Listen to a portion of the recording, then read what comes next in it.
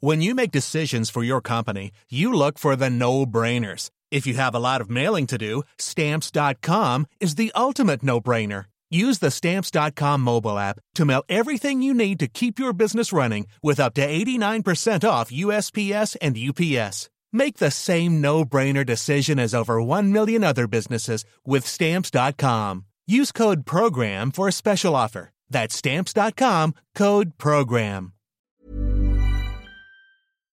Hello and welcome to The Political Party. This one features Conservative MP Heidi Allen. Heidi's only been an MP for 3 years and has already had a huge impact.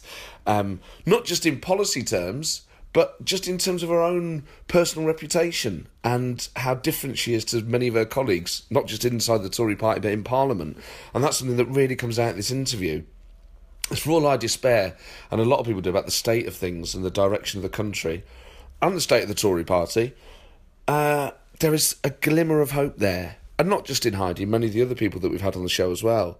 But she absolutely understands what people require of politicians these days and why the problems exist.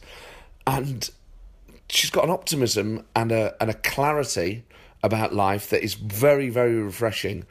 And you know, we often focus on the Labour Party, and that comes out because of the state the Labour Party's in. But the Tory Party's in an absolute mess as well. And she provides that light, that hope, that actually it's not just the Labour Party that needs to sort its act out. If the Tory Party sorts its act out as well, things could be so much better for everyone. So there's a real optimism that comes through this, despite the fact that she's a Remainer, despite the fact she probably isn't entirely in tune with the current direction of her party. So, oddly, for such negative times, there's real optimism to this. Heidi's fantastic, very funny, very open, very honest, completely refreshing, and you're going to love it. So I won't say any more. What I will say is there are two big votes coming up. Of course, the local elections on May the 3rd, but even bigger, you can vote for the political party at the British Podcast Awards for the listener's choice. That's BritishPodcastAwards.com. You could do it now while you're listening. You just do it on your phone or your laptop. And also, if you could, and I know I'll always ask it, I know people get annoyed, but subscribe to the show, leave a review. It helps us get up the charts, helps other people find it, and that just helps getting guests and everything else. It helps keep the show going. And just tell people about it if you can. Try and get a friend to listen to it. Obviously, I'm doing this every week now, so I'm really keen to just grow the show and make it as good as it can possibly be. So, electioneering over. Enjoy The Political Party with Heidi Allen.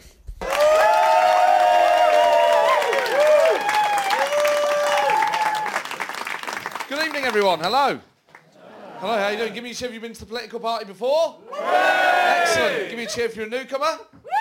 Excellent, some newcomers. Welcome to the show. This is the last show before the local elections. Ooh, feel the excitement in the air. So let's just take a quick poll. Give me a cheer if in this year's local elections you're going to vote Labour. Conservative. Liberal Democrat. This is not a fair sample, is it? This is UKIP. Oh, there's still one left. Brilliant. Green. Oh, well done. Anything else? Any independents? Well, it was said with that you might actually be a candidate. Do we have any candidates in the room? There's definitely a few shy people in here. Well, I'm surprised at how little Labour of the. So, if Jeremy Corbyn wasn't leader, give me a cheer if you would vote Labour in these elections. Yay! Fuck. We come to the right place anyway, so we can be friends. That's cool. And happy St George's Day. St George's Week. Does anyone celebrate St George's Day? No. One no from, I swear, the same guy who said he voted UKIP. But very confused people around these days. I didn't celebrate it. Did anyone? And the royal baby as well. People excited about the royal baby? No. No, I don't understand. I'm not excited at all. I mean, I don't mind people getting excited about it. It's fine. I just don't understand where people get the suits made out of flags. Or why? I've never tried a suit on and gone, it's very nice. I like the fabric and the cut. Have you got this in Union Jack? I just feel like camping outside a hospital at some point in the near future. But fair play to the people that do it. Of course, St George's Day, particularly on the left, is a bit of an issue, isn't it? And in the Labour Party, there's a new movement called the English Labour Network, ELN. They didn't want to go Labour English Network, that would have been Len, and he's caused enough trouble as it is. It's called For Labour England and St George, and I'm sure you've all read it. But there are parts of this report that are... Now, fair dues to parts of the Labour Party trying to get a progressive sense of what Englishness is, right? Maybe. But some of this is off the scale ludicrous, right? So I've read it so that you don't have to. There's a bit here, and this has got to be... See if you can spot who you think this is a barb aimed at. This is called Labour Members and the English Identity. So this is a question for Labour activists. If you see a St George's cross on a private house... the Thornbury test. Do you A, think the householder is proud to be English? B, assume that the householder is a right-wing racist?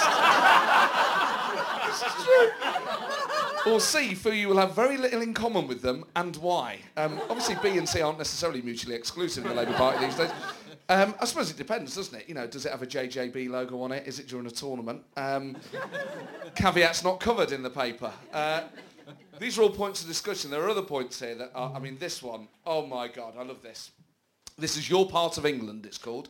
And here it says, ask yourself as a Labour activist, what opportunities are there to show the St George's flag more widely in your area, including local authority, religious and other public buildings? That's not going to end well, is it? I don't think that's a good idea to send Labour activists out there looking at buildings with ideas. Makes it sound like some sort of guerrilla Fathers for Justice style campaign. Oh, we put a St George's cross over the local mosque. I don't know what all the fuss is about. People can't take a joke, can they? Now this is the piece de resistance. This is top tips for campaigning. And the first tip is called, don't forget to call it England. Genuinely. Labour's single biggest problem is that we often don't mention England, even when we're talking about England. Who the fuck is going to forget to talk about... Yeah, I'm campaigning for Labour in... where is it? Not Scotland. Similar to Scotland, but we trash more kebab shops and qualify for things. England, that's it. England, yeah. I gave you both there, didn't I? A pro and an anti, so calm down. There's a bit here as well. It says, tell a story of your place, your England, and of Britain. Develop a consistent story to describe your local area that links the place, England, and if possible, Britain. For example, the people of X town made goods sold around the world, making England and Britain strong. Labour will support the people of X town to make the country prosperous and strong again. And obviously, an area where nationalism is a problem, a lot of them are X-towns and have been left behind. There's a dark irony to this. And that surely will only work in certain... I mean, if you're campaigning in Luton, it's quite hard to make a positive case, isn't it?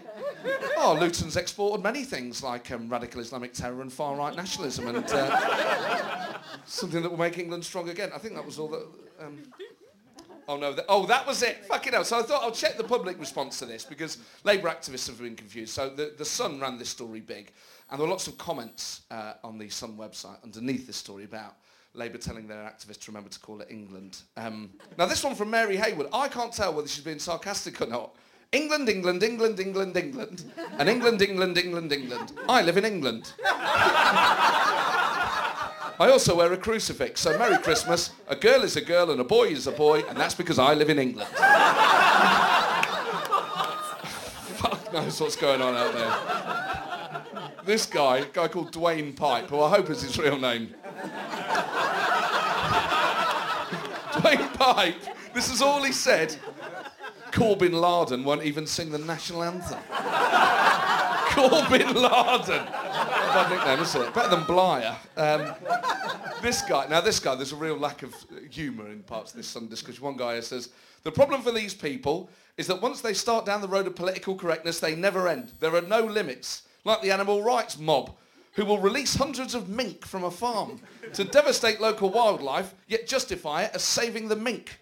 They instantly jump to insults and name-calling, these lefties. This is a man who calls himself Agent Knob. I'm sick of people taking the piss out of me. This one here, my God, this is phenomenal. The moment we get a Mohammed Day or a ban on meat, unless it has been ruthlessly killed, I will leave this country. There's no suggestion of a Mohammed Day, as far as I'm aware. We've got a UKIP guy in here who'll be able to confirm that. There's no campaign, as far as I'm aware. And why would he... I mean, I get the halal thing, but it's the way he's expressed it. Unless it has been ruthlessly killed. I'll have the soup to start and the steak. Oh, sorry, can I just check? Has it been ruthlessly killed? I don't want anyone saying prayers over it. It really puts me off. And there's one here that says, all this talk about St George's Day is just a distraction from the Zionist conspiracy to fund the world through the Rothschilds. And that's from a Jay Corbyn of Islington. Got there in the end. Oh, thank you very much. So happy St George's Day, everyone. Plenty of other stuff going on. UKIP, actually, we're out in Croydon celebrating St George's Day. There's a great article in the Croydon Advertiser. Some UKIP people went out and apparently educated the people about who St George really was, which must have been a problem for them because he was Turkish. Must have been a few confused UKIP activists out there going, yeah, he's patron saint of England, he's from Turkey. Hang on, what did you just say, Terry? I'm not so keen on this bloke anymore. They said, the leader of the UKIP group in Croydon said that everyone should mark St George's Day with a day of commemoration. It was then asked if he was going to do it. He said, I can't do it this year, I'm too busy, I'm at work. Yeah, apart from me, mate, I've got stuff going on, but you lot should celebrate it. There is, as there always is, controversy at the moment about a Labour candidate being abusive. Now, which one, you may ask, indeed? Well, I've narrowed it down to the most amusing. Labour's candidate in Welwyn Hatfield. Does anyone live in that constituency? Oh, fuck me, have you heard about Tara? This is fucking amazing. Tara Mary Lyons is Labour's candidate. Now, people have been going back through her tweets, as happens these days when people get selected. And here are some of her tweets. So this is the first one. Apparently, it's not politically correct to refer to children as those little sons of bitches. That's quite like it, right? Another one the other day. I'm in the mood to beat up Prince William. It's growing on me, actually.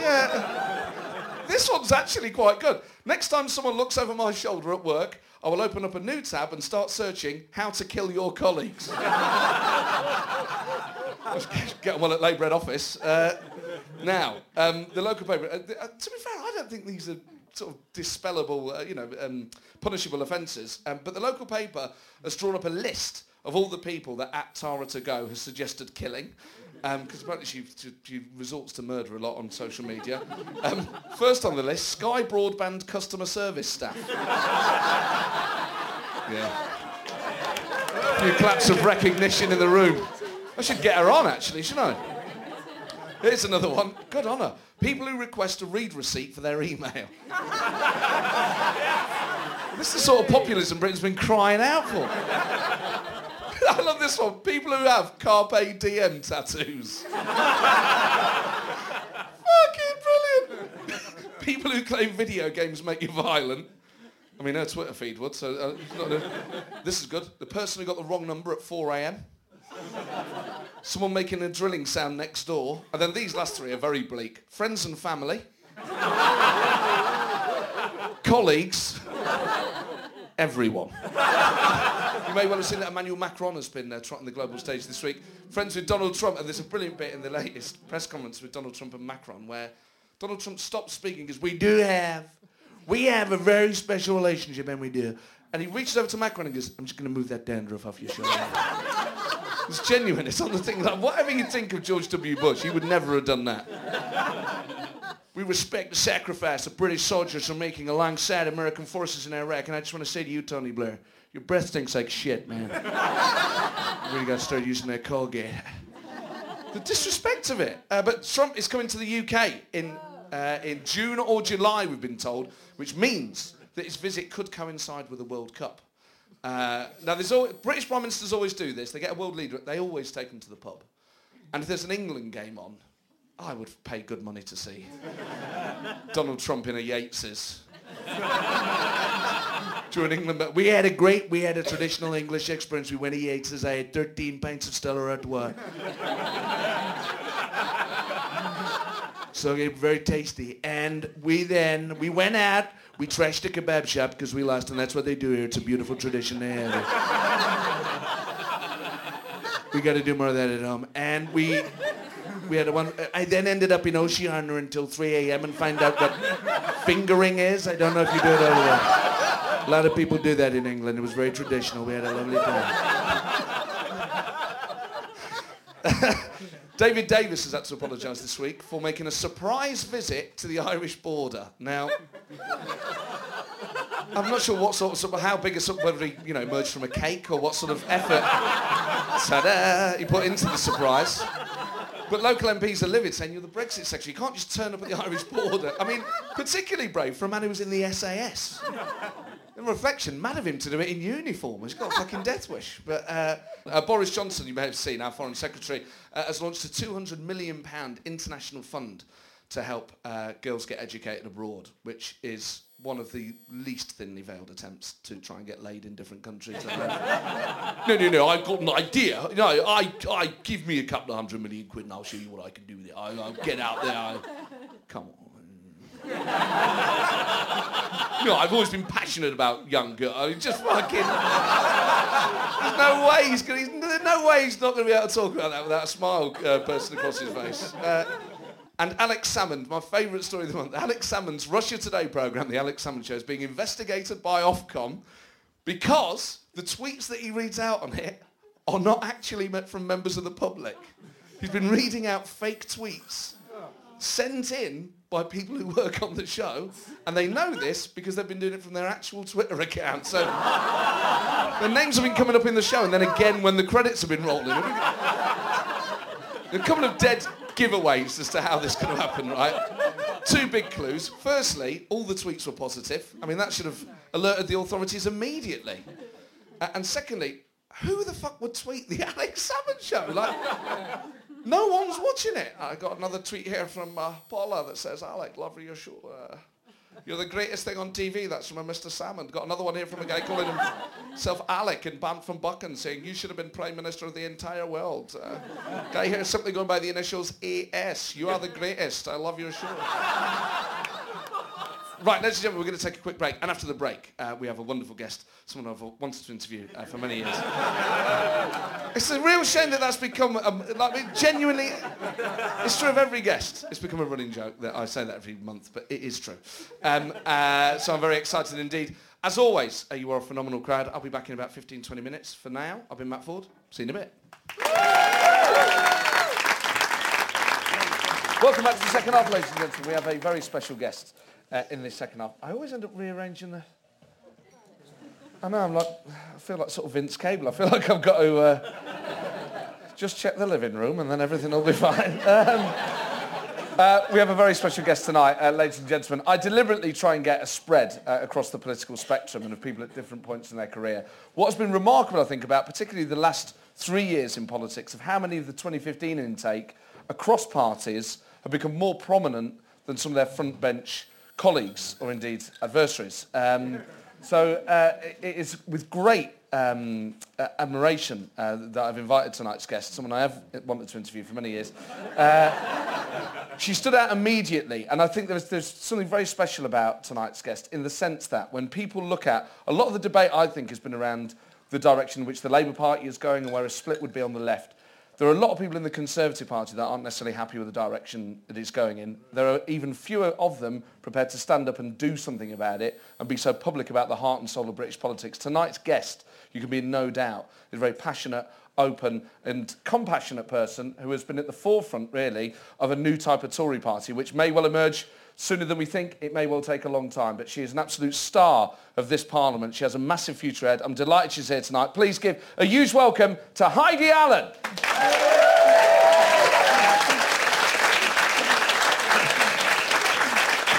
Thank you very much. Thank you. So much. Oh, I wasn't sure whether to do that or not. Well, we're still in Europe, so... We are still in Europe, yes, so it can be slightly continental. We'll have to shake hands in a very formal manner. Do you... I mean, obviously you were on the Remain side of the referendum. Is that... We're less than a year now from leaving the European Union. Is that something that you will find emotional in itself? This is Chatham House, right? Oh, everything's off the record. Nobody's recording anything. Apart from the podcast. Yes, off the record podcast. Don't fucking get me in trouble, mate. Or me. I think it's unlikely, but not impossible, that we might not leave yet. Oh, so we might not leave at all, or we might not leave on that date? Either. Very unlikely, but not impossible. And where does that sense come from? Is it that Parliament has a meaningful vote, obviously something that you voted for, or is it something else? Do you get a sense from parliamentary colleagues across parties that there might be more action on the way? I mean, I suppose, to be fair, I probably haven't honestly developed a nose for this because I've been doing this, not even 3 years. So I don't have a lot to compare with. But it seems that this is kind of not normal. This is sort of not regular Parliament, slightly unusual. And, I talk about these tectonic plates. Brexit is shifting something in a way that we've never seen before. And I just think all rules are off. I just think all bets are off. I think anything's possible. We have to see how the economy goes. We have to see where inflation goes. We have to see where the NHS goes in terms of our ability to staff it. And I just think the mood is perhaps starting to change. But, I'm in that bubble in Westminster. My constituency, South Cambridgeshire, is another amazing tech, highly skilled, intelligent bubble. So I need to be careful not just to be listening to my own echo chamber. But I just think every day, it's nudging in a slightly different way. And that meaningful vote will be important. I haven't heard anyone actually on the Remain side talk as optimistically as you Anna have. Soubry must have, surely. Oh, yeah, but that's a very different type of optimism, isn't it? That's a kind of... That's a crazy optimism. Yeah. No, it's a very... But, Anna Soubry is very optimistic, but she... not in the same way as you are. I think Anna, and I'm sure she wouldn't mind me saying this, I think is slightly... It's tempered by maybe a little more pessimism than yours is. Yeah, and pessimism, well, not even pessimism, just realism, I suppose. There's a big dose of that in there. But I think politics is just very alive, isn't it?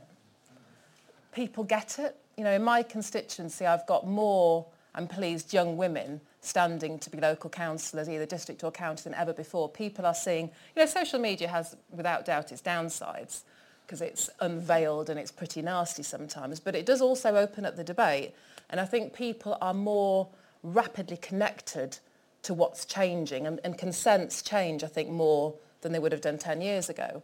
And I just think the mood is shifting and people are concerned about, crumbs, jobs, Land Rover, not so good. Things are shifting in the economy. I mean, this sort of... I haven't heard a politician talk just so upbeat, in an upbeat way about politics for ages. Obviously... God, I've had a really bad fortnight. But usually, obviously the guests we get here will you're probably one of the younger guests we've had. Thank you very much. But in a way... Andy wanted to interview me for years, of course, apparently. yeah. I mean, that could only have been true for 3 years, but it has been true for 3 years. It would have been weird if I wanted to interview before you were an MP. Because of the... Phil, I think we need to go. Because of the RS paint business. Of course. That would have been the main reason I would have interviewed you. Clearly. I was going to come on to this later, but so this is your family business. Yes. Don't is laugh. a motorbike paint business. Yes, it is. So is that an industrial thing, or is that when people come to you and say, I want my bike painted? It's both. It is a very interesting topic, far more interesting than Brexit, obviously. Motorbikes don't have paint codes like cars do. Who knew? Any bikers in the room, you know that, obviously. So you can't buy paint for motorbikes. You can't go to dealer, you can't go to Halfords, because the manufacturers want you to buy a new panel if you scratch your bike. So my clever mummy and daddy discovered this. Interesting, your background from Nottingham. I grew up about 5 miles from Barnsley. Miners' strike came along, decimated the business, which was just a traditional car motor factors. Dad was a biker in the 60s, had a good eye for colour. Could go, I can match that. And started writing down formulations for bike colours. And now my wonderful husband, Phil, because I kind of did that, got a bit bored and decided to be an MP, and then handed the business to Phil. So how difficult is that for Phil, basically working for the in-laws? Is that tricky? I think it's fair to say the early years were difficult. What, was he not very good? He was excellent. Let's just say slight only child, older parent syndrome. Oh. No prince would be perfect enough, I think it's fair to say. But actually, it turns out he's quite good. So being an only child, do you think that made you more likely to go into politics? We're bordering on precocious now, aren't we? No, I think, and I'll just say it now to get it out of the way so I don't get upset later. My mum died 2.5 weeks ago. Oh, sorry. No, that's okay. But I'm laughing, so that's good. Yeah. But no, having a German mother who came over to the UK when she was 18 to escape the economy of Germany because there was no hope, who came here, couldn't speak English, got a job in a glue factory, and within I don't know, 15 years was the financial director of Uniroyal. Wow. That makes you independent and determined to do better and to contribute and to know that you get there under your own steam, but you bring people with you while you do it. It would be very easy, wouldn't it, to say, German mother, 5 miles down the road from Barnsley, you could have been Labour. Yeah. What was it that delivered you to the Tories? Well, this is interesting, actually, because I was chatting... One of my good friends is Steve Reid, who's a Labour MP, who randomly, his brother is my husband's best friend. So we got to know them before I decided to do this slightly crazy job. And he grew up in the north as well, and his family were involved, I think, in the print industry. And they saw that industry collapse, and both the parents and the family, all the finances, they really struggled. And their response was, well, why didn't the government do something to save our industry? You know, damn it, that's wrong. Then he became Labour. I grew up with the miners' strike 5 miles away, all around us, in fact. Our village was very close to collieries, and that nearly killed my parents' business. But my parents' answer was to change, to somehow crawl and keep going and keep that business going and keep the staff on, and that made me a Tory. So close, actually, in our experiences, and yet we went a different way. But then, to be fair, Steve's quite a right-wing Labour guy, and I'm a pretty left-wing Tory, so hey, there could be a beautiful new party there. Who knows? Do you think there will be? I mean, we talked. I interviewed someone recently, Chris Coughlin, who set up Renew, which is this new party. I mean, he is very realistic that really you can't have a new party unless it has a parliamentary presence, and that will involve MPs breaking away from the parties. Obviously, a lot of the focus has been on Labour. Do you get a sense, you know, within yourself that actually, if things carry on the way they are, if Theresa May delivers a hard Brexit, or if Boris or Jacob Rees-Mogg get near the leadership, that you would leave? I would be in Italy drinking heavily, if, Tuscany specifically. Yeah, good Blairite horn, actually. Yeah, it really resonates. I hope we don't need a new party. I'm hoping that people like, Ken Clarke and Anna Soubry, Rebel Alliance, that we can, we do actually call ourselves that. Who else? Dominic Grieve is Star Troop Commander, obviously. No, it's just true. So yeah. Dominic Grieve, Ken Clarke, Anna Soubry, you. Who else is in them? Well, it's basically the front page of the Telegraph. Okay, so the saboteurs. Yeah, the saboteurs. No, what are we? Malcontents. Malcontents. Or was that Daily Mail? I forget now. Oh, Daily Mail was Crush the Saboteurs. The Telegraph judges, weren't they? was... It was all good, anyway. Yeah. Whatever they said. Mutineers, that was it. It was Mutineers. Yeah. I hope that we can wrestle the debate and the country back to where we want to be, which is kind of normalness, whatever that means. It's just got so... we're not the country where we don't want people to come here from other countries and feel welcome and contribute. We're not a country where, we don't care about... I call it the little man. I sometimes get said that's not a good phrase, the little man. I mean the small person versus the state. We're the fair... Warwick Davis. Indeed. We're the middle of the road, regular people. And it's just, in the same way as Labour has gone to this crazy left position, and the Labour Party, the majority was just in as much worried state as we are. I'm new to the Tory Party. I was saying to you, ladies, forgive me, but I didn't even used to vote. I was so apolitical sometimes, prior to getting involved in this. But instinctively I was a Tory. But I tell you what, I didn't think it'd be like this. In what way? Well, this obsession with... We're two parties. Well, no, we're probably three parties in one, actually. The hardcore right that everybody sort of talks about, that we feel we have absolutely nothing in common with at all. And I say the Tory Party is a broad church, but just way over there. Those that actually just will say whatever because they want to get promoted. And I think there's an element of that in every party. And the rest of us, and some of us are a bit braver to say something, and some of us just wait for the weather to change, and then they'll pop up and surface again. And there were too many of those, unfortunately. There are not enough brave people that will step up and say things need to change. So if the Tory Party does stay on the track that it's on at the moment, how long would you stay in it? It depends again whether you're half glass full or half glass empty optimist. So the whole Brexit thing, which is dominating everything, and I don't know how people in the room feel about this, but economically, our business, we'd be lost without European markets. I mean, we trade easily with France and Germany, and that would be a big problem. So I'm hoping, I don't care what we call it, partnership, relationship, union, whatever it might be, but that customs union, that free movement of people and skills will prevail. And we'll call it something different so everybody feels like they've won. But it was. Politics, isn't it? Yeah. I've learnt that already. Wrote it down. But I hope I think the Prime Minister is nudging that way, because economically it makes sense. And whatever you think about Theresa May, whatever your views might be, she is the closest thing to a civil servant that you ever meet. She has got a job to do, and the right job. And protecting the economy and protecting the country. You might feel that she's being, battered around by the stronger voices of Boris and David Davis, but I tell you what, when it comes to it, I do genuinely have confidence in her, that even if it means sacrificing herself, she will put the country and the economy first. And that means, to me, a softer Brexit, and maybe we'll come through it. If we don't, then I will be in Italy.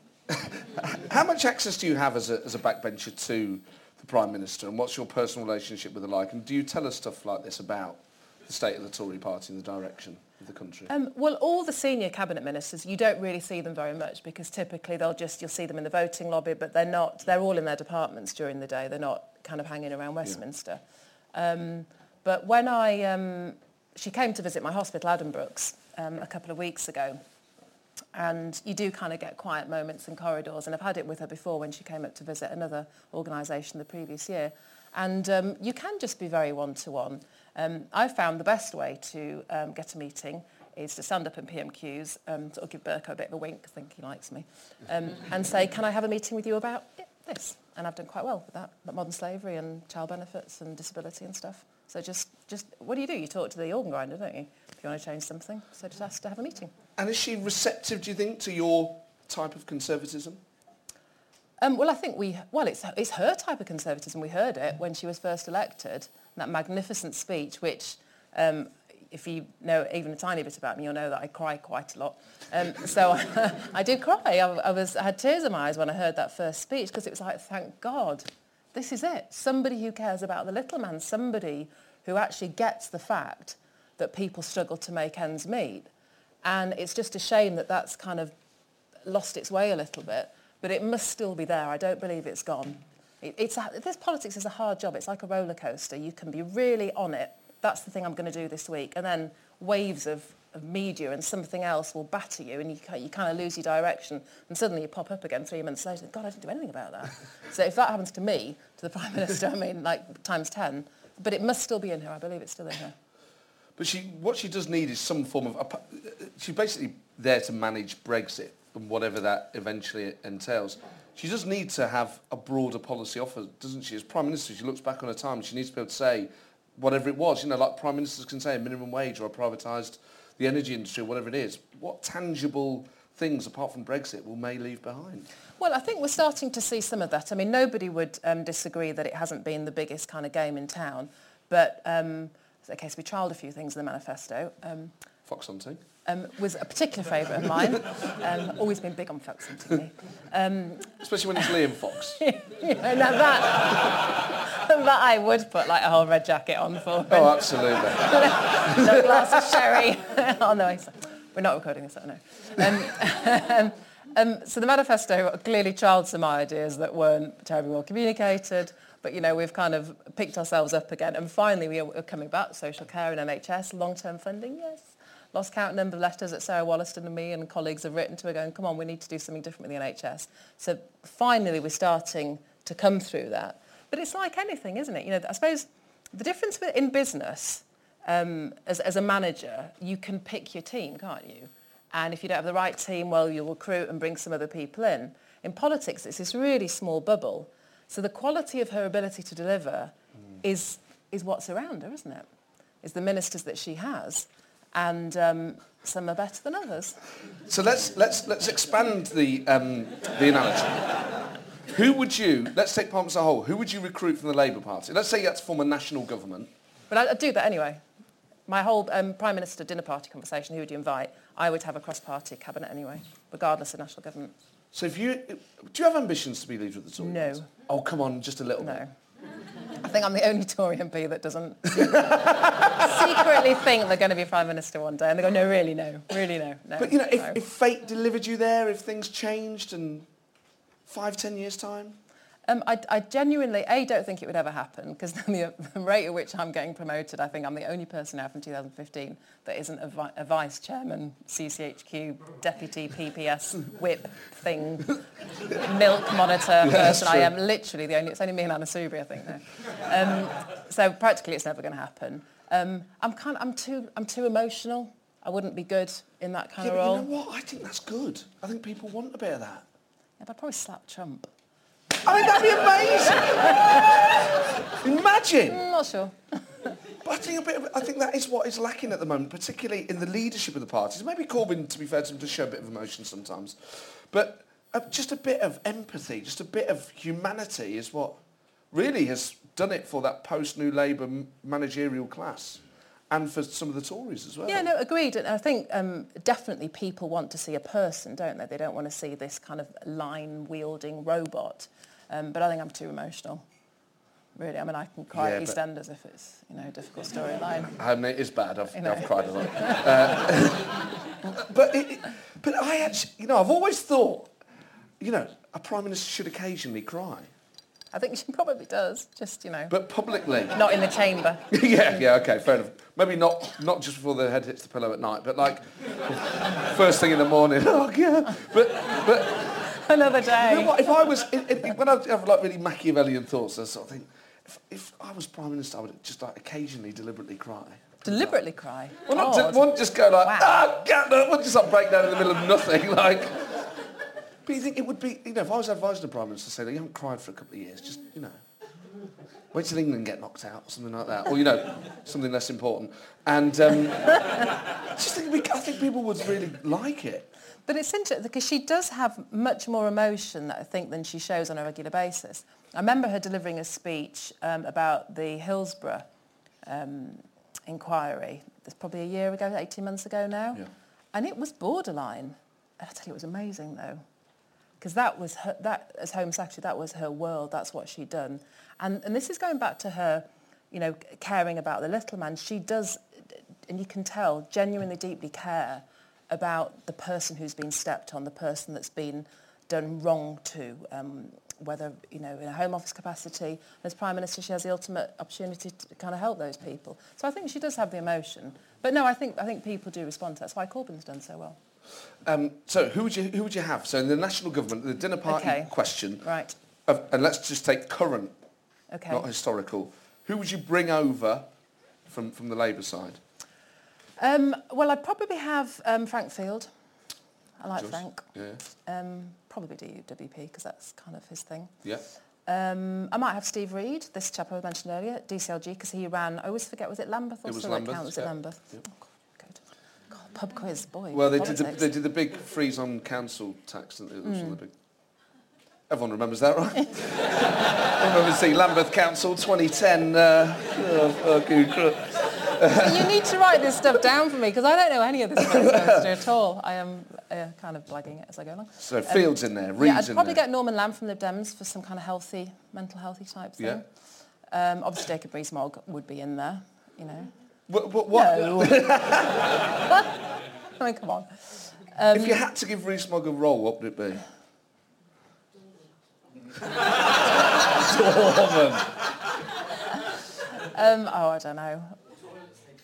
I'm sure that, that was always the thing, wasn't it, reckon with Boris, that the Prime Minister wrote FO and he got a foreign office. And so were the joke quotes. I have no idea.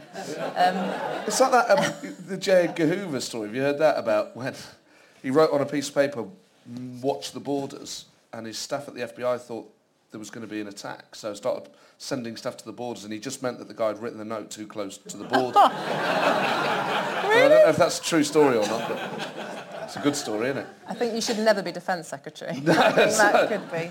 So Boris would be out, I'm guessing.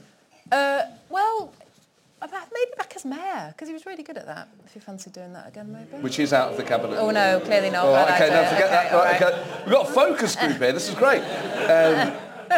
So fielding, reading, lambing. Yeah, I tell you what, so Rachel Reeves is pretty hot. Yes. I've done some joint, because I sit on the Work and Pension Select Committee, I've done some joint stuff with Carillion, actually. That was fun.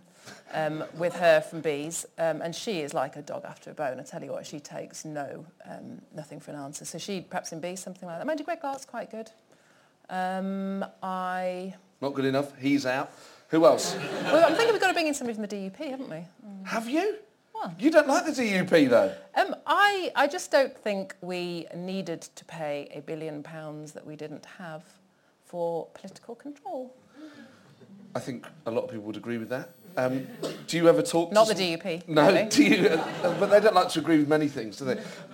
Do you ever talk to your DUP? Are they colleagues? Do they count as colleagues now? Yeah, they're occasionally in the same lobby. And what sort of stuff will you talk to them about? Well, clearly not the £1 billion, because that would be awkward. Yeah.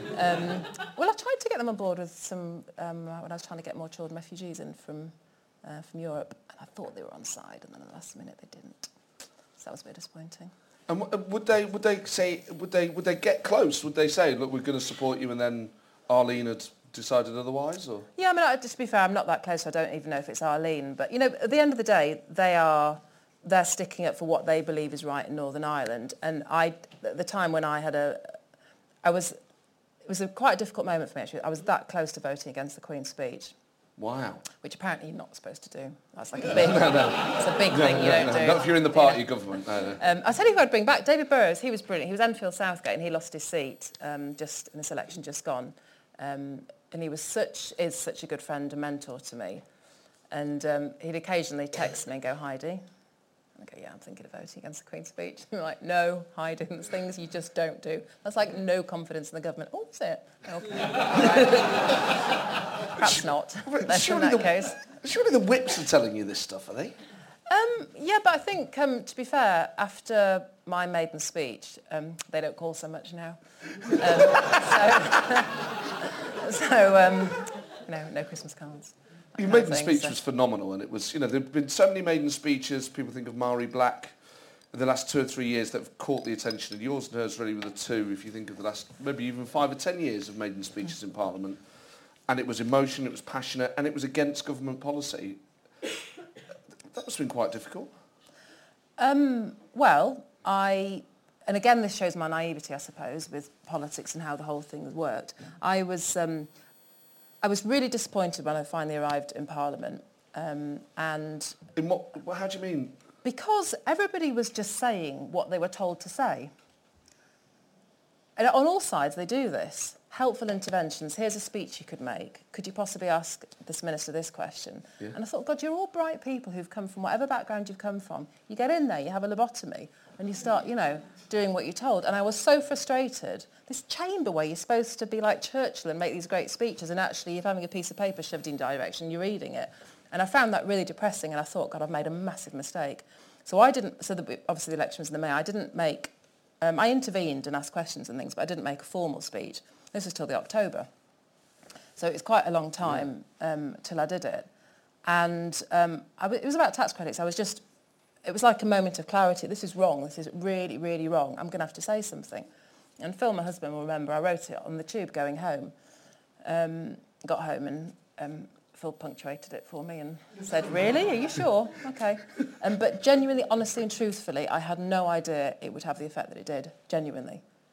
But what, because you didn't think people would be watching, that there would be the attention? Because there's never anybody in the chamber, is there? Obviously there's like cameras, I realise now, and people do tune in. There's like 10 people in there or something. But because I'd seen such robotic repetition of people saying the same thing again and again and again, it's like, who is tuning into this? And it was only when Phil picked me up from the station that night, he's like, Heidi, have you seen the news? No, which? 6 or 10? Both. Right, no, why? And I had genuinely no idea. But you know what, if you're going to, the whole point, surely you get elected, you have this incredible privilege. 85,000 people have had an election and however many thousand have voted for you. You have got a special responsibility not to waste your time to get in there and say something that needs saying that presumably nobody else is saying. And it worked. So what was the government's reaction to that? I'm trying to remember. I think actually nothing happened for about 2 days. at all. I never got bollocked. I never got that heavy knock on the door from the whips. Nothing. A few people were being a bit kind of averting their gaze when I walked past in the corridor. I mean, who was doing that?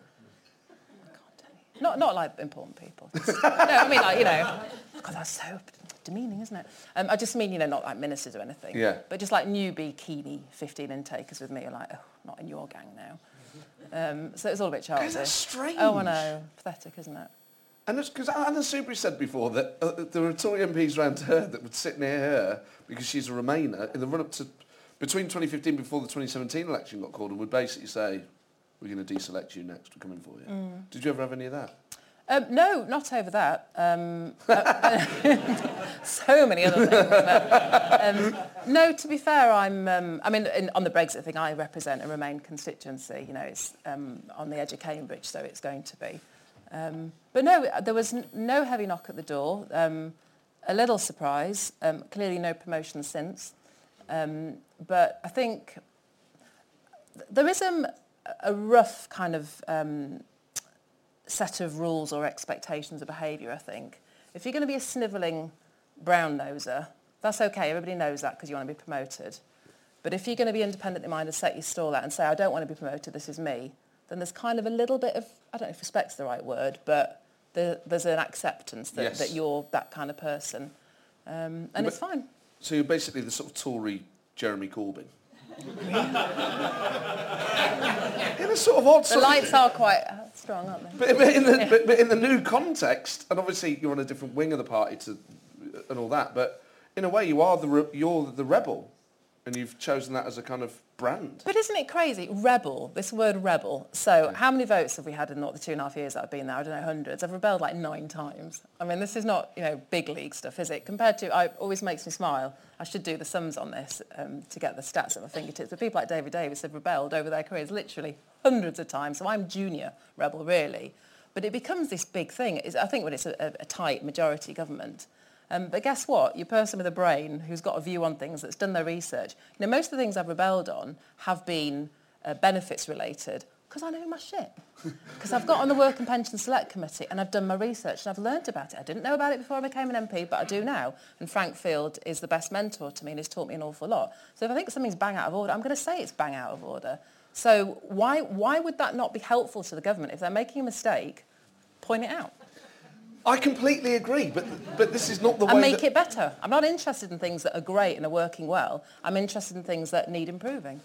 But politics often doesn't, or certainly Parliament, and the way that the political parties work, doesn't always see that as a helpful intervention. They would say, well, look, raise it privately. We'll deal with it there. Don't go making a song and dance about it in your maiden speech. But maybe you've tried all those avenues as well, and all your colleagues have tried those avenues as well, and still nothing's happening. But I think we're in a different parliament now. That was very much with Osborne. I mean, he was like this god, and you didn't dare step out of line. Everybody, you always knew if you got a junior job via Osborne, you're on your way. And he was like this godlike creature, and there was like fear. You don't step out of line. I think it's the numbers now, the number of seats we have that make it. It has to be more open, and I do see the Prime Minister is listening more and more now. This long-term funding promise for the NHS. We didn't have that 6 months ago. So it's not necessarily that you've set yourself up and you're trying to stay loyal to, the brand of Heidi Allen, whatever that would be, for want of a better phrase. If Theresa May offered you a role and said you can still be outspoken, but I'd like you to be a minister now, would you accept it? I think that would, this whole outspoken thing, that would never happen. But yes, if I was allowed to be still say when I think something's wrong and have my own opinions, then yes, I would. Do you think that would be... Because I've always thought, actually, I think Farage was the first warning flashlight on the dashboard for those of us that are kind of around the centre, was that actually it wasn't necessarily what he was saying, it was the way he was saying it. There was a style issue that actually did feel a bit more loose, and whenever you set your stall out early like he did, like Boris did, and in a very different way, but like you have, you're already saying, well, I will occasionally speak my mind and you take me or you leave me on that. It is when people have been one thing the whole time and then they're trying to be different. Gordon Brown, when he tried to sort of smile. And all that sort of thing. That doesn't suit you, mate. Stop doing that. It was just weird. But do you not think that the parliamentary reaction to this for Labour and the Tories actually has to be that you have to allow ministers still to be professional, but just to sort of let a bit of that colour in, a bit of that personality. Totally. I mean, because how well does it work for Ruth Davidson? Yes. I mean, she's just brilliant, isn't she? Absolutely brilliant. And she swears a bit and she says what she thinks. She mostly, she's very professional the entire time, but she will give of herself. But that has to be the answer. But I fear as a party we will lose before we're brave enough to kind of take that chance and do something differently. Because the establishment is so heavy. I always think you can smell a culture in an organisation and it suppresses you. It's very, very heavy, the culture at Westminster. So when you say the establishment, do you mean the political establishment that is cross-party, the parliamentary authorities or whatever that might be, the state, or do you mean the Tory party? All of it. Just the way that Parliament works, that it's all very process and the way things are debated and how long things take and motion. It's a suppressed environment. Everything's very controlled by protocol. And then you pile on top of that pressure and paranoia and fear of promising things that then the world changes and you can't and the media are going to remind you of it. It just creates this very tense environment where people are scared. But scared is boring and scared doesn't create demonstrable change and improvement in our country. It suppresses innovation. And at this moment, we need our country to be firing on all cylinders more than ever before. If you thought the only way to get a more defined jawline with natural-looking results was through surgery, think again. Juvederm Volux XC is a non-surgical injectable gel filler that improves moderate to severe loss of jawline definition and can help you achieve natural-looking results with little downtime. Even better, this improved definition lasts up to 1 year with optimal treatment. No maintenance required. Improve jawline definition for a smooth, sculpted look with Juvederm Volux XC. For important safety information and to find a licensed specialist, visit Juvederm.com. That's JUVEDERM.com. Not for people with severe allergic reactions, allergies to lidocaine, or the proteins used in Juvederm. Common side effects include injection site redness, swelling, pain, tenderness, firmness, lumps, bumps, bruising, discoloration, or itching. There's a risk of unintentional injection into a blood vessel, which can cause vision abnormalities, blindness, stroke, temporary scabs, or scarring. Talk to a licensed specialist to find out if it's right for you. When you make decisions for your company, you look for the no-brainers. And if you have a lot of mailing to do, Stamps.com is the ultimate no-brainer. It streamlines your processes to make your business more efficient, which makes you less busy. Mail checks, invoices, legal documents, and everything you need to keep your business running with Stamps.com. Seamlessly connect with every major marketplace and shopping cart. Schedule package pickups and see your cheapest and fastest shipping options from different carriers. With rates up to 89% off USPS and UPS rates. And with the Stamps.com mobile app, you can take care of mailing and shipping wherever you are. Make the same no-brainer decision as over 1 million other businesses with Stamps.com. Sign up with code PROGRAM for a 4-week trial, plus free postage and a free digital scale. No long-term commitments or contracts. That's Stamps.com. Code PROGRAM. When you say people are scared, do you mean the ambitious think, right, well, I'll keep my head down, I'll keep my nose clean, I'll read out the questions, and maybe I'll get a job for myself? And there's that personal ambition. Maybe some of them might still think, well, then I can change the world for the positive, so there's still a broader set of values there. Do you think Theresa May is scared? No, I don't think she's scared. I think she's just exceptionally controlled. She's not... or scared maybe of getting it wrong, scared of letting the country down. So therefore is very controlled and not flamboyant or flippant in her actions, which actually is exactly what you would want in a Prime Minister. I think the difference is these days people want a human being. People and politics can be a lot closer because of social media and the internet, etc. And we want something different now. That's why Farage, why Trump, why people are, and Corbyn are kind of hanging on to that, because it's different. So you think Corbyn is probably going to be Prime Minister? No. But you think Labour will win? I think, well, again, it's these tectonic plates. I think it really depends on what deal we get and how Theresa manages to sell it to both wings of my party. So how do you feel? Because obviously all sorts of different things caught up in Brexit, immigration, the economy, identity. The sort of sillier, more eccentric parts of it that then end up actually affecting policy, like blue passports. I know.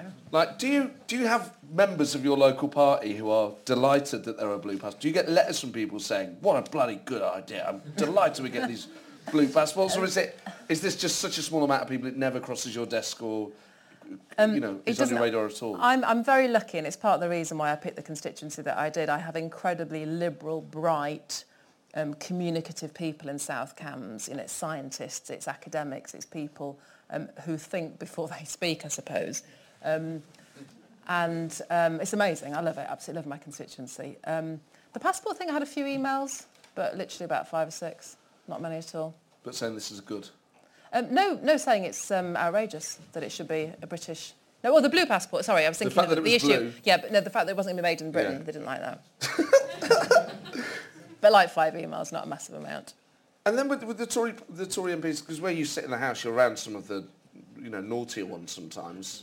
That old stereotype of the sort of male old Tory MP, the sort of rotter. Is that still? I'm not. Is that still? Are those characters still present? Are they real? Yeah, there are some, but it is changing. The 15 intake with me. We've got a guy who was a postman, we've got a chap who was a store manager for Lidl, we've got a couple of nurses, an offset inspector, teacher. Jo, she worked for, ran a scaffolding business. So that it is changing. But like all these things, we're the junior ones coming off the block, so we're not the big beasts, we're not the names that people necessarily talk about yet. And the 17 intake, particularly the new Scots Tories that came in, they are brilliant. They are on fire, those guys, and they're very young and dynamic. And it is slowly starting to change. So just one small example today, we had very exciting vacancy on the Transport Select Committee. I am excited by that. 2 names, 1 space. And Jet Brereton got it, who is about 12 years old. And he is a new lad that came in at 17, and he got it. And who would have thought that versus an older guy who'd been there forever? So it is changing. It's good that it's changing, but just for the good of politics, I think that some of the old cliches are going. Paul Masterton, who you mentioned, is very funny. We did a thing with him for a TV show, and we asked MPs what was the worst thing a constituent had ever said to them. And everyone else was saying, oh, bugger off, go away, I'm in the bath. And he just went, the worst thing a constituent ever said to me was, fuck off back to England, you Tory cunt. We still really narrow it down. There's probably about 30,000 people that could have potentially said that. But, what a legend. I've loved him ever since. Paul is cool. Yeah, he's a but he's the new breed. Dino, if it's rubbish, say it's rubbish. Have some personality, have some charisma, have some energy, and just don't waste your time playing at it. So he's the future, people like him. But there are always sort of informal coalitions in parties, aren't there? People that you just like and get on with. You sort of naturally gravitate to people that you have similar values to. There are then ways of organising, aren't there? We always hear about these WhatsApp groups in the Labour Party, and Boris WhatsApping the WhatsApp group, that then get tweeted. But are there WhatsApp groups on the Tory benches? Do you have like little groups that are... There are a few, yes. And do you know what they're called? Well, I'm probably not in many, to be fair. But the ones I know about, I'm in that one. So there's one with all the Tory MPs, there's one with the ladies, all the lady Tory MPs. Obviously the Rebel Alliance, we have a small WhatsApp group. A few breakaway groups, if we're going to rebel on something else, we might create our own little group, and then it'll disappear afterwards. So there's a few. So on the ladies one, obviously Teresa's part of that.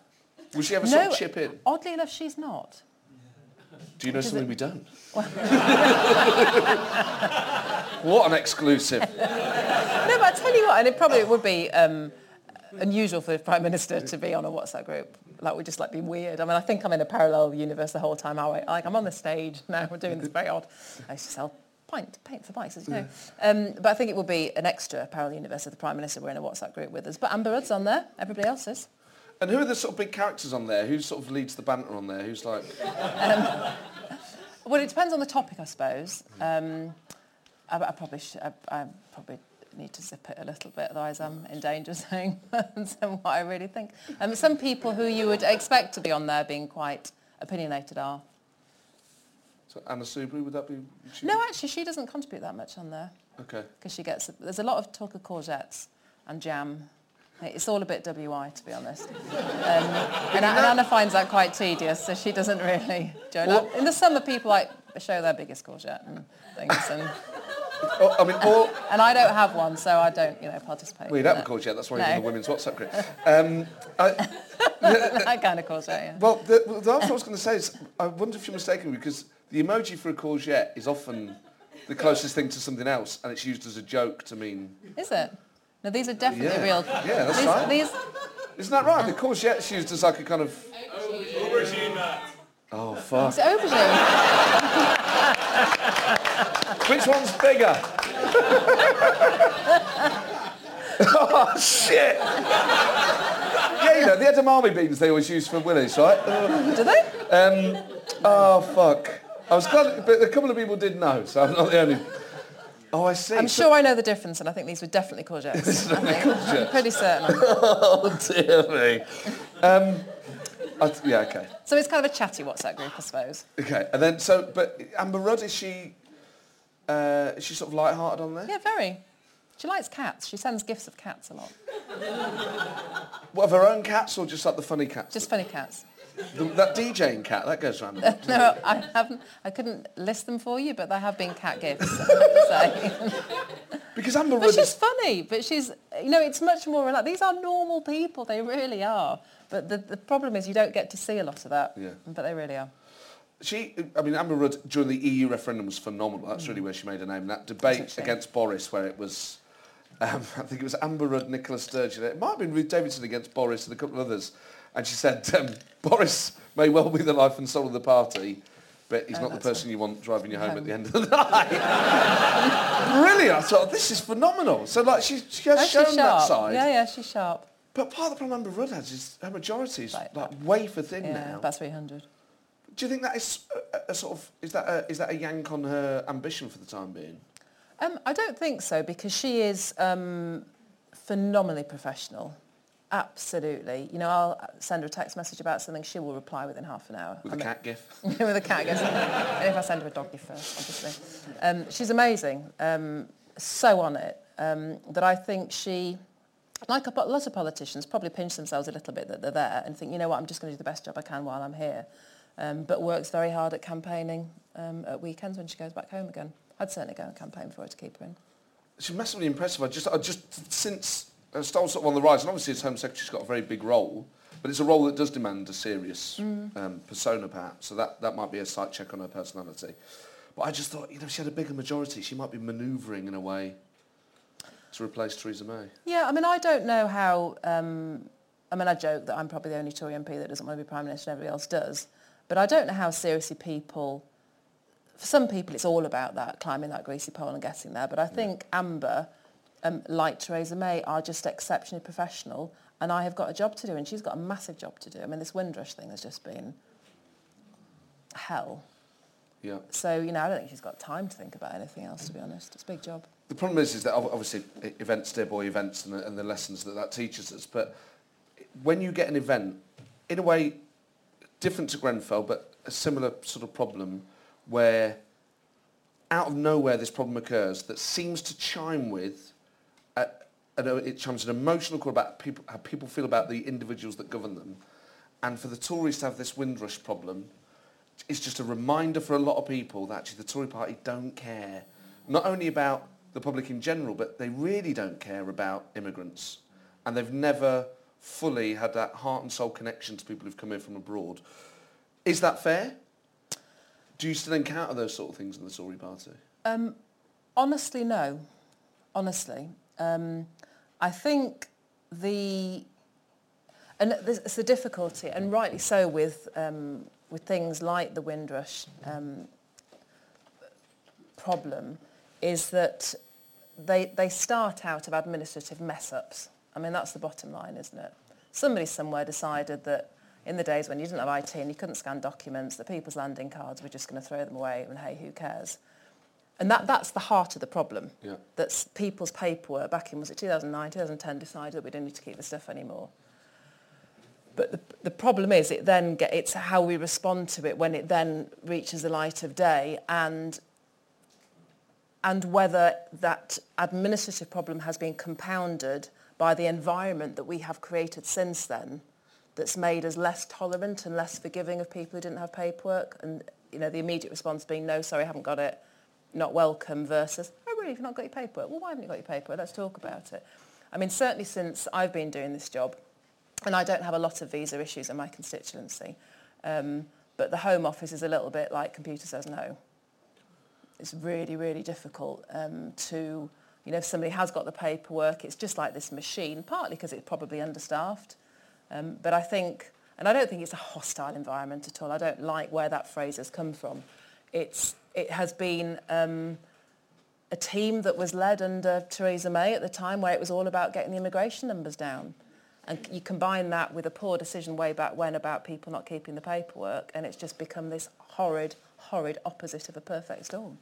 And it goes to something far deeper than just dealing with new immigrants. These people have been here so long, that came here, who were invited here to build the country, that are as British as you get, and are now being put through this incredible trauma. And the warning, people like David Lammy have been warning for a long time about stuff like this. There's a wider issue as well, isn't there, about what voices and who we listen to.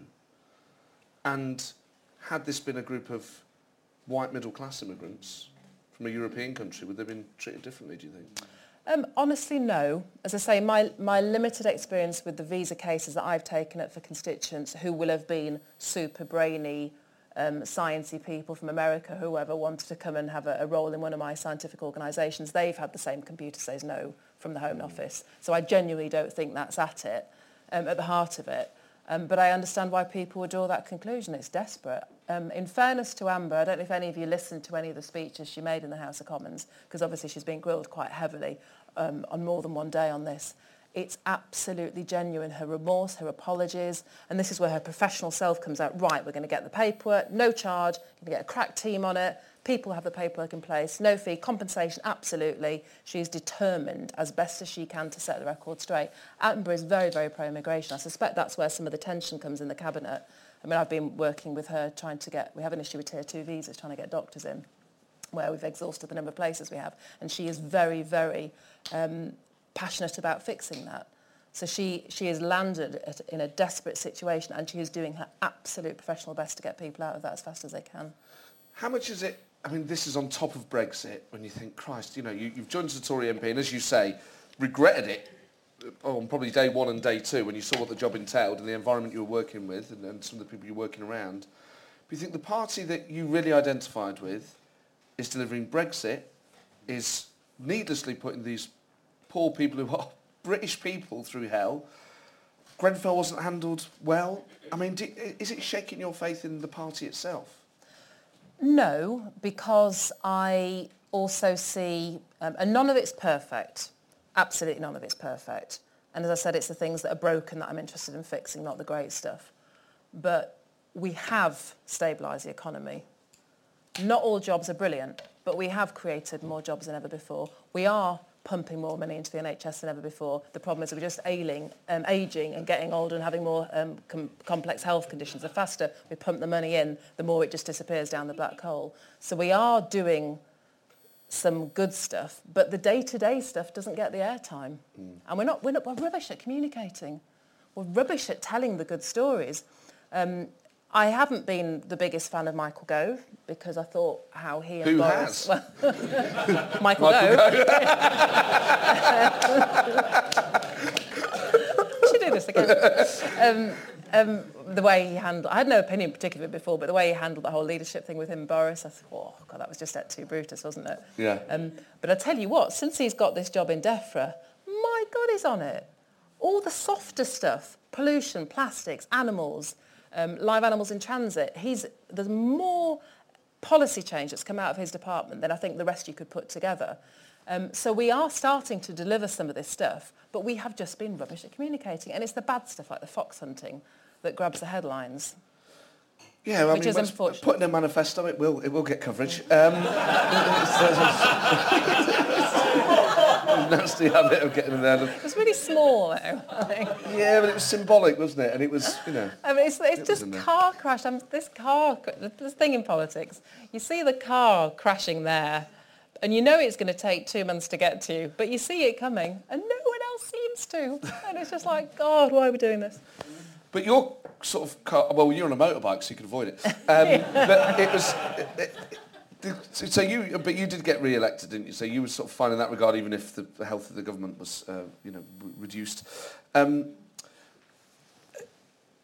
What about Boris then? Because Gove stabbed Boris in the back, but you're not Boris's biggest fan. I mean, there must have been part of you when Gove stabbed him that you were quite pleased about. No, and again, in the same way as Gove, prior to that, I had I don't know either of them. I didn't have much of an opinion other than Boris clearly has charisma and leadership skills that most of us, and his ability to connect with the public, that most of us can only dream about. But it's when I see unveiled ambition, I can't stand that. Yeah. This is public service. Just get over yourself. It brings the heckles up on the back of my neck, because this should be, your head should be down. You are working to serve the people who have elected you. It should not be about your own power, desires and wish to be Prime Minister at any cost. I'm not even convinced Boris was a leaver, if I'm honest. But it was all about swinging wherever the popular wind was going, and I can't stand that. Can you forgive it? I think, politics is this funny old thing. What's hot today is kind of forgotten 3 weeks later because something bigger explodes. We jostle around. Well, what's for me to forgive? I mean, we're all jostling around in this party, and some of us will rise and some of us will fall. I don't... the sort of leadership I would like to see in the party, I'd rather it was somebody like Ruth Davidson than Boris. I mean, Ruth Davidson, do you think... I mean, how close are you to her? Do you talk to her? No, I don't know at all. I'm not connected at all. I know her, I'll introduce you. Please do that. Please do that. If it comes to me having to sort of organise the next Tory leadership bid, it really is it's a very sorry state. But what the great thing she's got, apart from a great personality, she's far sharper than her sort of softer side makes... I think people underestimate her. Is because she's in Scotland, she's got absolutely no Westminster baggage at all. No. She's been able to be a prominent Tory that's basically not been held to account, and she's not in government in Scotland anyway. So she's in a very sweet spot, and I suppose it would necessarily involve her standing for a Westminster seat. Yep. I think she's, the impression I get is she discounted it heavily before because I think she wants to get Scotland sort of safe. And she's obviously started that with a great result in the general election last year with this new bunch of young Tory MPs up there. But I think she probably wants one more go at stabilising that. And then I think she probably would think about it. Because for her, it is public service. And if she thinks she is the best person to do the job, then I suspect then she'll step forward. Do you take any... I mean, the sort of far fringes of the nationalist movement in Scotland aside and the eccentricity that goes with that, do you look at Scotland as a good example of an improved discourse? Do you look at the Ruth Davidson, Nicola Sturgeon for a while, Kezia Dugdale, you had female leaders of the three major parties there. Is Sturgeon an inspiration in any sort of way? I think she's another one who is... to women and to young girls, I suspect, most definitely. She's a great communicator. She's very professional, very slick, but yet has that approachable aspect to her. I mean, clearly I don't love her policies or what the SNP stand for, because they are, when I see them operate in Westminster, they are very blinkered. Every sentence ends up with, whatever the topic might be, independence for Scotland. So I feel for the people of Scotland, they're only delivering half of their responsibilities. But I think certainly she will have provided impetus for young women. Well, we all have to do that. Not even just young women, but people from backgrounds that would not traditionally have thought of politics. The point is, anybody can... I had no intention of doing this at all. And from a standing start, not a member of a party, from the spring of 2012 to May 2015, I was in one of the safest Tory seats in the country. So the point is, the parties, they're all open. Democracy is open. And I think anybody like her, I don't care what party they are, if they inspire people to come in, because that's how we will get that better balance in Parliament. I'm just trying to think of the political events in the periods which you described, which would have made you want to stand for Parliament. So this is... Cameron had just formed a coalition in 2010. Mm-hmm. So it's coalition years. And I thought that went quite well, actually. Yeah, that was, I could see the appeal of that. 2012, the Olympic. Was that... The Olympics, basically, was what politicised you, and then you wanted to stand for... It was slightly... Well, it was not quite as exciting as Olympics. It was the Tottenham riots in 2011. Yes, I did know that. So when you saw that, what made you look at that and think, I want to be a Tory MP? Well, there was a fairly large glass of wine involved at the time. Just shouting at the TV every night. Night after night after night after night. I'm very patriotic. I love my country. I cry again. British Airways, tail fin. I don't know why, it just makes me cry. What? You got It does. I thought you were going to say that. I thought you were going to say like... To be fair, I would have had quite a lot of gin if I'd been on a plane, because I'm not a good flyer, so maybe that is part of the reason. I don't know. Like Chris Hoy or... like... No, tail fin and those British Airways adverts, don't they get you? No? I like the song, Aria on Air. I bought the single. Well, there you go then, you see. I don't know why I'm taking the piss. I've got the album. Precisely, not just me. Anyway, I'm very patriotic, and I just saw my country being smashed up in front of me, and just total breakdown between society and rule of law, or whatever you might want to call it. Yeah. And economically, we were in an absolute mess. And that, my appeal is when things are in a mess. If I see an untidy room, I want to get in there and tidy it, much to the annoyance of my husband. And I got angry, and I thought, I've got to do something. The business was in a good place. And I don't know, just wanted to do something. So you're a patriot, and obviously this isn't inconsistent, and a lot of us would identify this. Patriotic, you cry at British Airways planes. Just on that alone, I would have said... That makes me a Tory. You've got to be a lever of the highest order. If you're crying at British Airways, then you're more Brexity than Farage. No, but you can... I suppose that pride in Britain is because of how welcoming and passionate, and our sarcasm and our humour, and the fact that we help our neighbour and we help out and we share and we collaborate and we muck together when the odds are against us, because we are a team. And I love that about Britain, that if I've got a bit of something and you're without, I will share with you. And I love that about Britain, and that is the opposite of the right wing. I love how multicultural we are. I love, and I miss the fact, Phil and I stay in London during the week, but our home is in South Cambridge now. I miss that buzz of London, on a tube train, every race, nationality, language, personality, gender. It's just that mix, that welcome, comfortable mix. I love it. And that's Great Britain, and it will remain Great Britain. But there's a distinction, isn't there, between patriotism and nationalism. Very much. You probably say that you're not a nationalist. I'm patriotic. I watch Stuart Pearce penalties, all the time. I've got England shirts. I'm genuinely I'm a British patriot. I'm an English patriot. How did you do in that quiz yourself?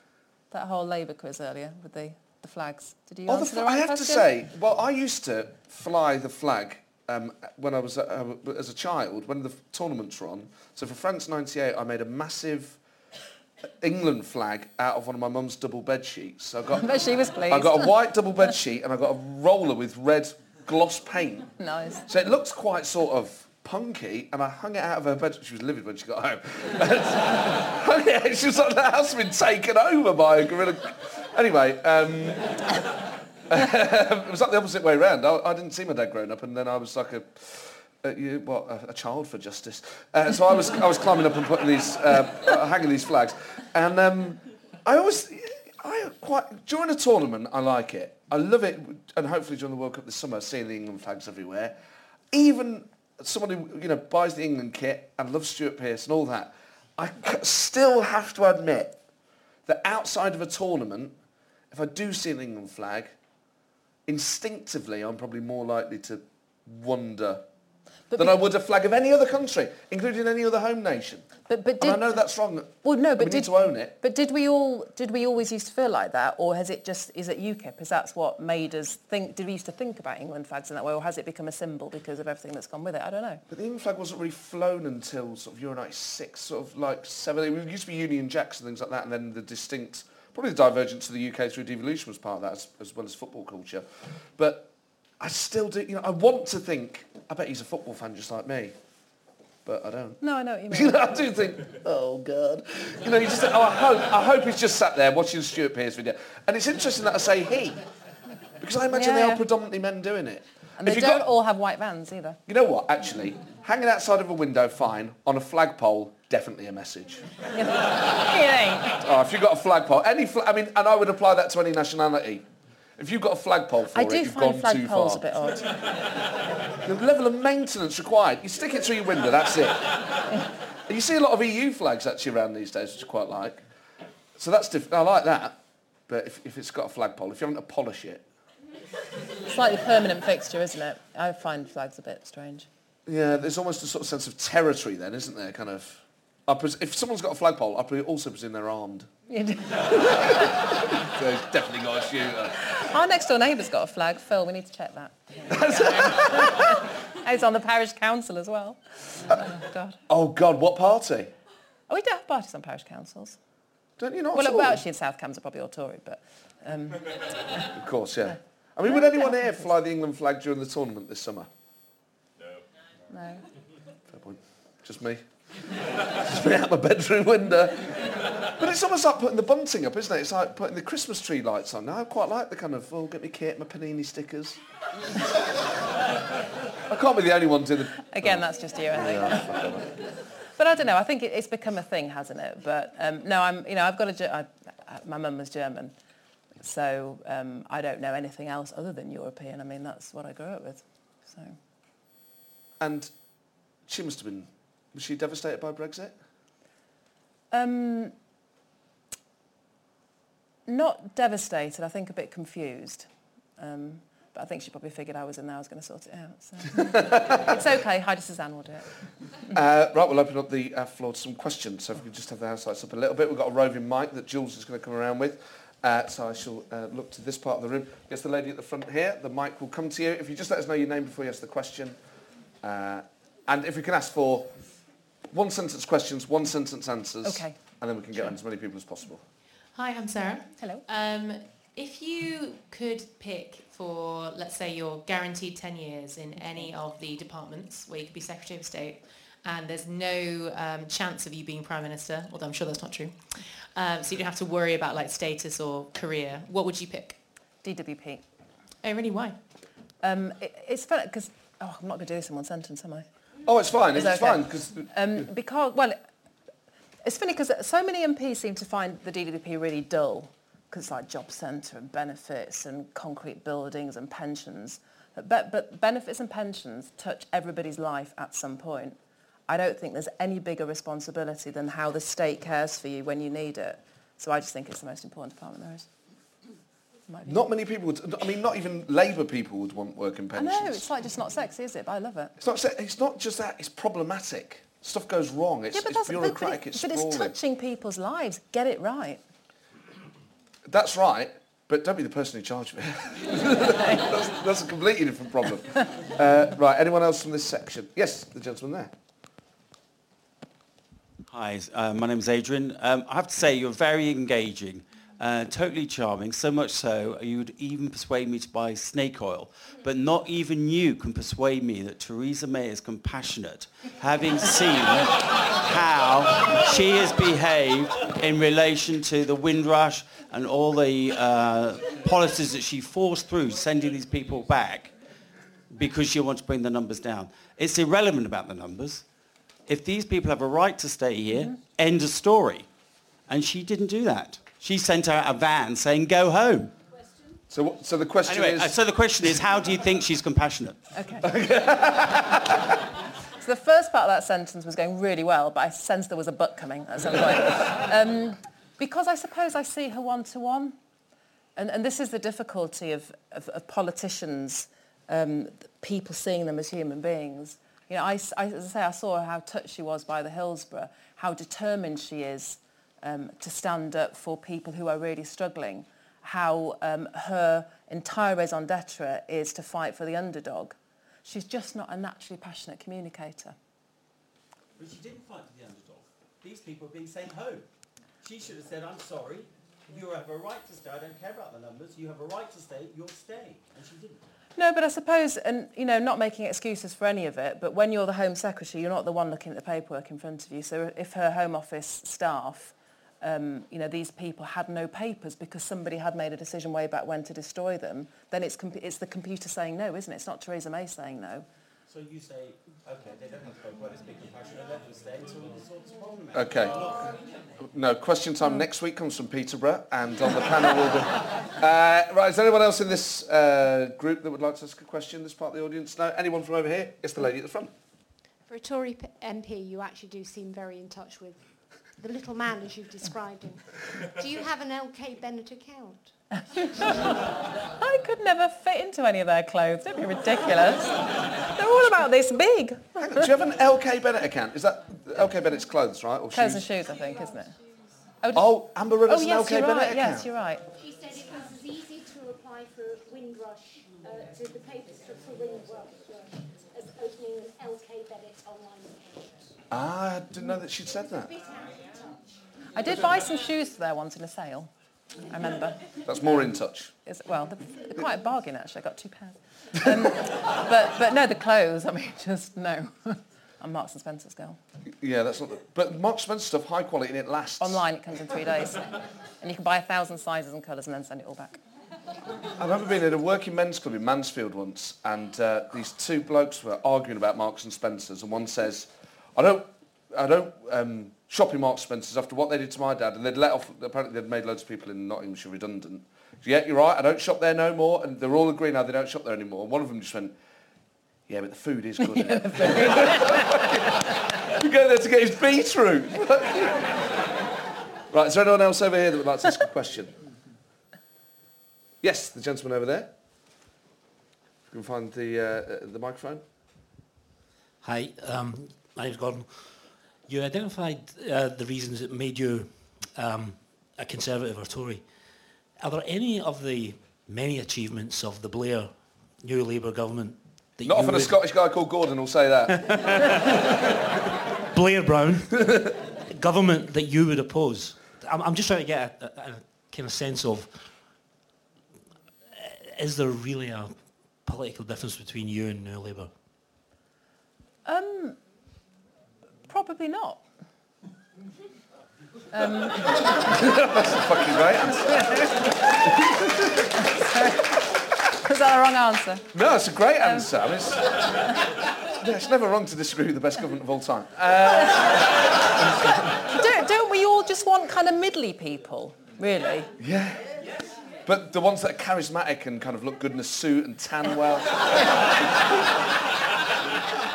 If I shopped at LK Bennett, you see I'd be getting the outfit right. Maybe there's hope. Right, is there anyone on the balcony? Yes, there's a man on the balcony who's waving. This will be the last question, and as a result, will be the best question of the night, guaranteed.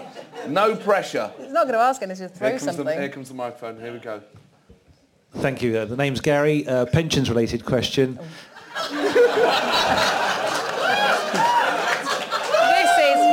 This is really fun. What's your national insurance number? Yeah. Hang on, I know it. Hang on. Purported to be the least sexy subject to talk about, but nevertheless, auto enrolment having been quite a great success, how much discussion is there about that being put beyond the 8% limit next year? And do you believe it should? That's a proper policy question. This is why nobody wants to run the DWP. I find that a very interesting question, actually. Yeah.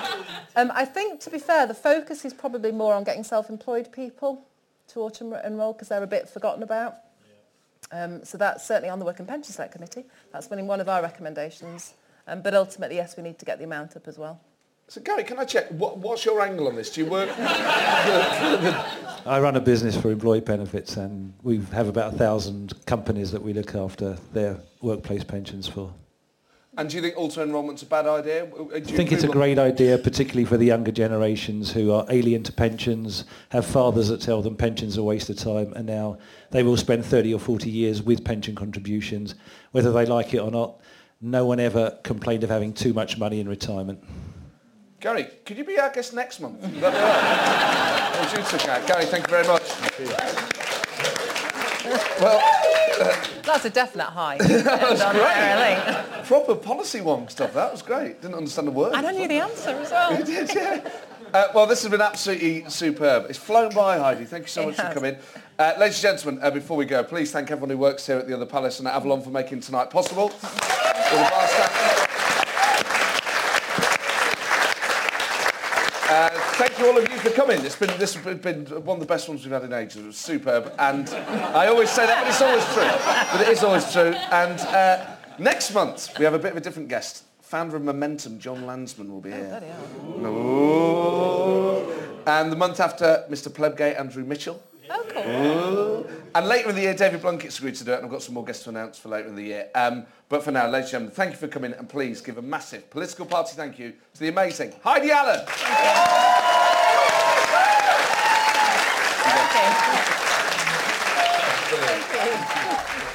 There you go, Heidi Allen. I hope so much that she ends up in ministerial office with that attitude and with that personality, and that she can take that honesty and that frankness into high office. I think we'd all be better off for it, and in all parties for that approach. And you do just hope that things change a little bit. I often think with all this talk about renewing the centre and refreshing the centre, and obviously I don't know what your politics are, people will perhaps not be that bothered about refreshing or renewing the centre, but it's not always about policy. Obviously that is arguably the most important thing, but it is about the manner in which you do it. It is about the way you speak. It is about the way that people perceive you. And that there's so many bits throughout the interview where, she's just completely honest. And that, even on these shows, that level of honesty is sometimes quite rare. So it's just brilliant.